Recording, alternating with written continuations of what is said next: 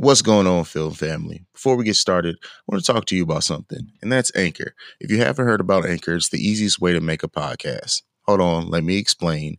First, it's free. There's creation tools that let you record and edit your podcast right from your phone or computer. Anchor will also distribute your podcast for you so it can be heard on Spotify, Apple Podcasts, Google Podcasts, and many more places. And you can also make money from your podcast. I know that's the part that everyone's going to like. You can make money with no minimum listenership. That's everything you need to make a podcast all in one place. So download the free Anchor app or go to anchor.fm to get started. Let's get to the show. In a land far, far away, not really, two brave souls unite to embark on a mission to review the greatest films, or at least somewhat watchable. Join in on the journey with the professionally unprofessional film critics, the Film Bros. This product is rated B for badass.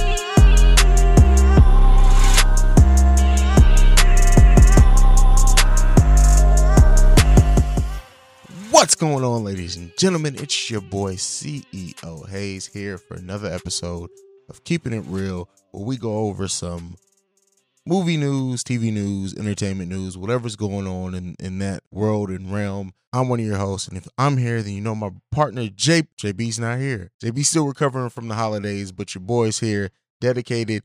Didn't want you guys to miss an episode. I can't give you a whole week without a dope episode to step to, right? So we're just gonna go over a few news items this week. We're gonna go right off the top with something that we talked about in our last episode, and our next mini-sode is actually about not Halloween. Jesus, it's about Home Alone, and we reviewed that because of the nostalgia in it. And so, speaking of nostalgia, like I said, we talked about that in the Good Boys review as well. Is that there's this commercial over Thanksgiving weekend, and that is with E.T. and Elliot reuniting, and so. It was like a 4-minute commercial. And the reason why I wanted to talk about it is because of that nostalgic feeling that it gave. And seeing E.T. and Elliot all grown up now, and him doing the same thing with Elliot's kids. And, you know, what's funny is that they, over 4 minutes, they kind of went over every plot in the movie. It would have been nice to have Drew Barrymore kind of pop out maybe at the end, even if they had to like do it over the phone. She's busy. Nonetheless, this was just cool to see. And, you know, I think last year around Christmas time is when we got the Home Alone commercial with Kevin McAllister as an adult, and stuff like this is just great to get as a commercial. It just really is. It's just a fun thing to see. I wouldn't be surprised if the reaction to this kicks in talk of a E.T. sequel again, like, because now we see it. And, you know, the character who plays Elliot, we actually reviewed him back in the Dr. Sleep review. He was also in The Haunting of Hill House. He's a great actor. So, you know, we'll see. He's popping back up. It's funny that he's starting to come back, and maybe we'll get E.T. back again. But we're going to move into the next news item. We have, you know, Frozen 2 is breaking all types of box office records for Disney. And so Frozen 2 actually broke the domestic record for Disney animation, the domestic opening with 127 million, which beat out, I think the former record holder was, I can't remember off the top of my head, but it was only 75 million. So completely blew that out the water. It's also going to break the Thanksgiving weekend record. So over the 5-day Thanksgiving weekend, it's made an additional 128 million, and that's a record as well. But one key record that's just special to just this movie is it broke the number of machete brawls that broke out because of it. So apparently in a movie theater, high school teens broke out into a brawl during a screening of Frozen, and machetes were involved. Like, who brings a machete to a Frozen 2 screening? Or like, what? Just think about that. Like, everybody was worried about Joker causing riots and everything, and it was a fucking Disney princess that just took the whole fucking thing down. Just the whole thing down. Good into the next news topic that we have here. The cast of Justice League has been tweeting out the support of releasing the Snyder Cut. This has really popped up every couple of months since Justice League was released, and this is the first time that most of the actors, Ben Affleck's gotten involved, Henry Cavill's gotten involved, Jason Momoa's gotten involved, Wonder Woman, Gal Gadot has gotten involved.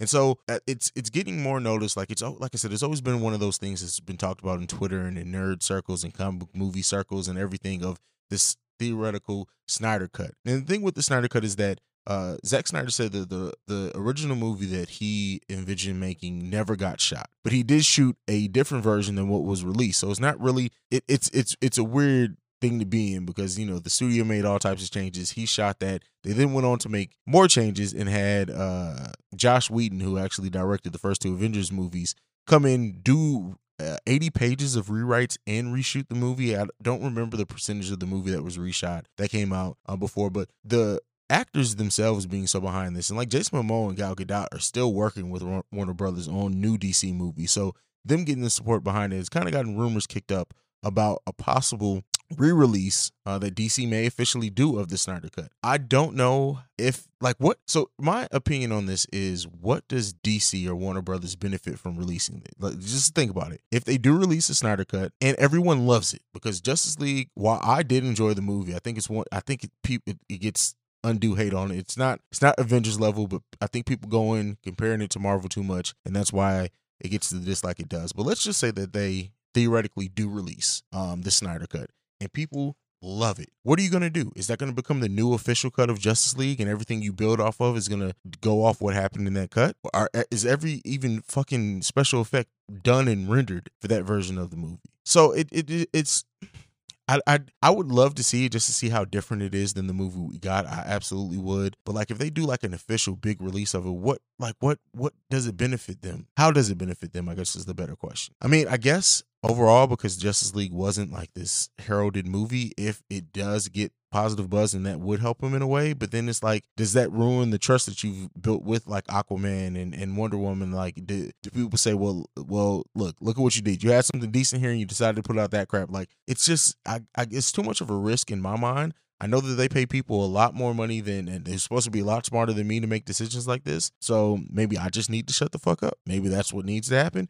But I just don't see much benefit from it. But staying in the world of DC, moving into the next one, DC has actually met with Michael B. Jordan in some capacity to discuss Superman. I know that all the headlines say about playing Superman. Henry Cavill has actually come out and said that he's not quite done with Superman yet. And there have been no official statements to say that they're done with him. And, people will say that, maybe they're done with that whole cast, but Jason Momoa's still going, Gal Gadot's still going. Henry Cavill was not the problem. Not the problem in Justice League. He definitely wasn't the problem in Man of Steel. And in Batman vs. Superman, he wasn't the problem either. They just rushed that. I mean, he became second fiddle in his own sequel to his own movie. So Henry Cavill has never been a problem for me. I would like to think that maybe they met with Michael B. Jordan in a different capacity to play somebody else. Maybe he's going to play the villain. We saw him play a great villain in Black Panther. We also see he's getting more creative behind the scenes. So, just because they met with him doesn't mean that it's about playing Superman. Me being an African-American, I think that I don't want to see Superman turned African-American. I want to see some of the characters that were written to be African-American, some of the more little-known comic book characters, get a big screen adaptation rather than just turn the easy one in Superman black. That's just my personal opinion. I know people who disagree on that and say, yeah, I'm not one of the people who are attached to race roles. I'm all cool with race swapping roles and everything. If it serves the some characters don't have to be a certain race. Superman's an alien, so I'm not saying he necessarily has to be white. I'm just saying I wouldn't want them to force that being a version of diversity. And when we have characters that have been written for years that are African American that have never got a big screen release, for example, Captain America is someone who to me has to be white. Just because of that era, he has to be white. Let me go and say something on the flip side. For example, Tony Stark. I don't think Tony Stark has to be white. If they were ever to recast and then cast a black guy, I don't think he has to be white. So it's certain roles that can be recast, on certain ones that I just personally don't like seeing or wouldn't like the idea of them even being recast. But maybe that's just me. What do you guys think? I think he can play. Like Michael B. Jordan's a great actor. So there's no mark on him. Like he has the ability to do anything as far as with my book. It's just that if they're going to use him and use his star power, I would like to see it be done to bring a lesser known character to a more mainstream audience. So that's my opinion there. We're going to move into the next bit of news. And, recording solo it used to be weird for me, but it's not at all anymore. I guess I'm more comfortable sitting in the room talking about my goddamn self, which I guess says a lot about me. Maybe do I like the sound of my own? No, I actually hate the sound of my own voice. I really try to edit around it. But that I'm getting fucking sidetracked like I'm up. That's why I hate recording by That's what it is. Fucking, I get sidetracked when you leave me in a room to talk about my goddamn self. Elizabeth Banks is set to direct and star in Universal's Invisible Woman. And so this movie, we just got the trailer for The Invisible Man, which is like really creepy. And Universal, like they're bringing Blumhouse is bringing those Universal characters, monster characters, back into actual horror. And this podcast started off as a horror podcast. Horror. I know I say weird. Fuck y'all. So, I love the tone of that trailer for Invisible Man. Now, if they're just going to flip that out and swap out the gender, and like Elizabeth Banks directed Charlie's Angels, the new movie, and she also put herself in it. And we see that movie completely bombed. She also directed Pitch Perfect 2, I believe, and that was good, but that was building off something else. Already successful franchise. I don't know. I can't say that I've seen enough from Elizabeth Banks as a director to know her directing style. I will say the character of Invisible Woman, we see, like I said, we saw in the trailer, the tone said that whole having someone invisible can be a very creepy thing if they're going with it being scary. Now, if they're going more comedic with it, she definitely has the ability to do that. But my thing is Elizabeth Banks, her comedy has always like been in her reaction and her faces. Like she's not just like a funny person, if that makes sense. So like I wouldn't want to see them go that route either, like her being invisible, because her voice, I just don't see her being able to do a line delivery that's anything but annoying if she's invisible. So I guess we'll see on that. Moving into the next one, we only got a couple more left. Godzilla vs. King Kong has been pushed back to March 13th, 2020, from its original date of November 20th. Wow. Yeah. I'm sorry, it's been pushed from March 13th to November 20th. I just fucking read that completely backwards. Forgive me. Fuck you. But that's a huge move. That's 8 months that it's been moved back. And so it makes you worry, because it's like one of those things. Is it being moved back just because they see some competition in March that they don't necessarily want to be up against? Have they seen like parts of the movie already that they just think it's going to be a bomb? Does it need more time for special effects? It's a monster versus monster movie. If they're trying to get those special effects perfect, then I can understand that. But you would think that a release being it's December. This movie is basically supposed to release in about 6 weeks. And so for it to go from being released in 6 weeks to being released almost a year from now for the better part, like it makes you 6 weeks. I obviously am not on my game today. About 3 months from now, to being pushed back to like 11 months from now. It's weird. It's strange that they would take that much time. I would like to know like what exactly needed more time. I would like to like you would think it would have to be shot by now, right? Like the shooting has to be done. Maybe they're going to do some reshoots on top of getting the special effects together. There's a lot of things like people hear reshoots and they like every movie nowadays has scheduled reshoots. Now, when it's not scheduled reshoots, a la Justice League, then it's time for concern. On top of that, movie that's very heavy on special effects, you worry more so about because you need a lot of time to get that ready. So maybe it's like a month of reshoots and then time to get those special effects together. It could be a couple things. I'm not going to really worry by now.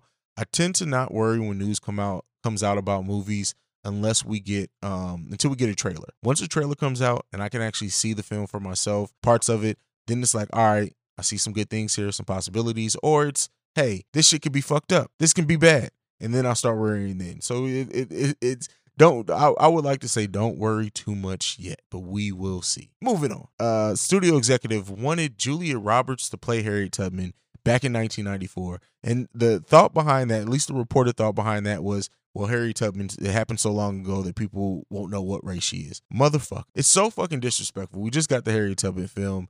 And so I'm glad that this didn't happen. Like, could you imagine Julia Roberts in blackface playing Harriet Tubman? Like, just think about that. Think about how terrible that would look. Or if they didn't even try to recast, like if they did make Harriet Tubman technically a white woman, could you imagine the backlash then to have the leader of the Underground Railroad be led by a white savior, and how the social justice warriors would have ate that shit fucking alive? Just think about that. Like, that just doesn't sound good. Julia Roberts can do anything, but she can't change her race. She can't do it. But maybe she can do it. I'd like to see that. We're moving in. The last bit of news that we got today, the Cats has changed its CGI over the online response to the Cats. Listen, it worked with Sonic. Like, I love the Sonic redesign. I don't know what that does for the movie itself as far as if the movie's going to be good or not. And I've seen 2 trailers for that at this point. Still don't know how to feel about it. Sonic Begins, maybe? I'm getting sidetracked.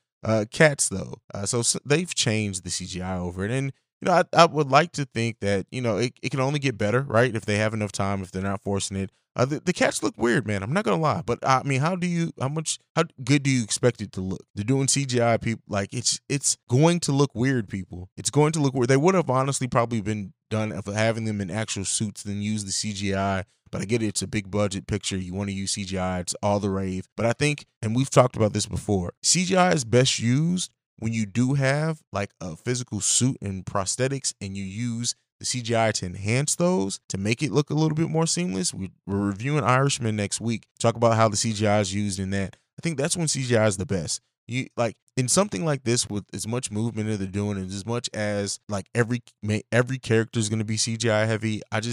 It's going to look fucking weird. Like, they're humanoid cats, people. Cats are already creepy. Like, let's just be real. They're beautiful, but creepy. The way they move, the way they look at you, cats are creepy. So when you take that, you turn cats, you make them taller, you turn them into humans, and then add CGI on top of that, the shit is going to be creepy, people. It's going to be creepy. Get over the shit. Get over the shit. That's it. That's this week's Keeping It Real episode.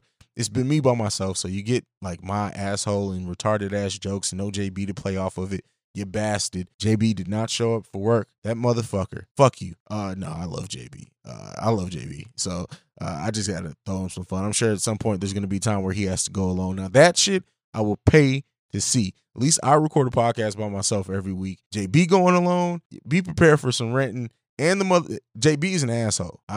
He's working on solo shit. I'm just letting the cat out the bag. The motherfucker is a dick. So whenever he has to record alone, it's going to be crazy. Just some housekeeping before we go, though, all jokes aside. So what we have coming up in the pipeline, we got the Irishman review dropping on the 9th of December. So that's just in exactly a week from when this drops. After that, we do have a Queen and Slim review that'll be dropping 2 weeks after the 9th, which puts that at the 23rd of December when that drops. We also have mini-sodes coming out featuring Big Ray and Professor, both from the Hameen Media Group, where we'll be reviewing. You know what? I won't tell you guys. I'll wait because the Hameen Army will have to wait to see what the fuck we're reviewing with them on.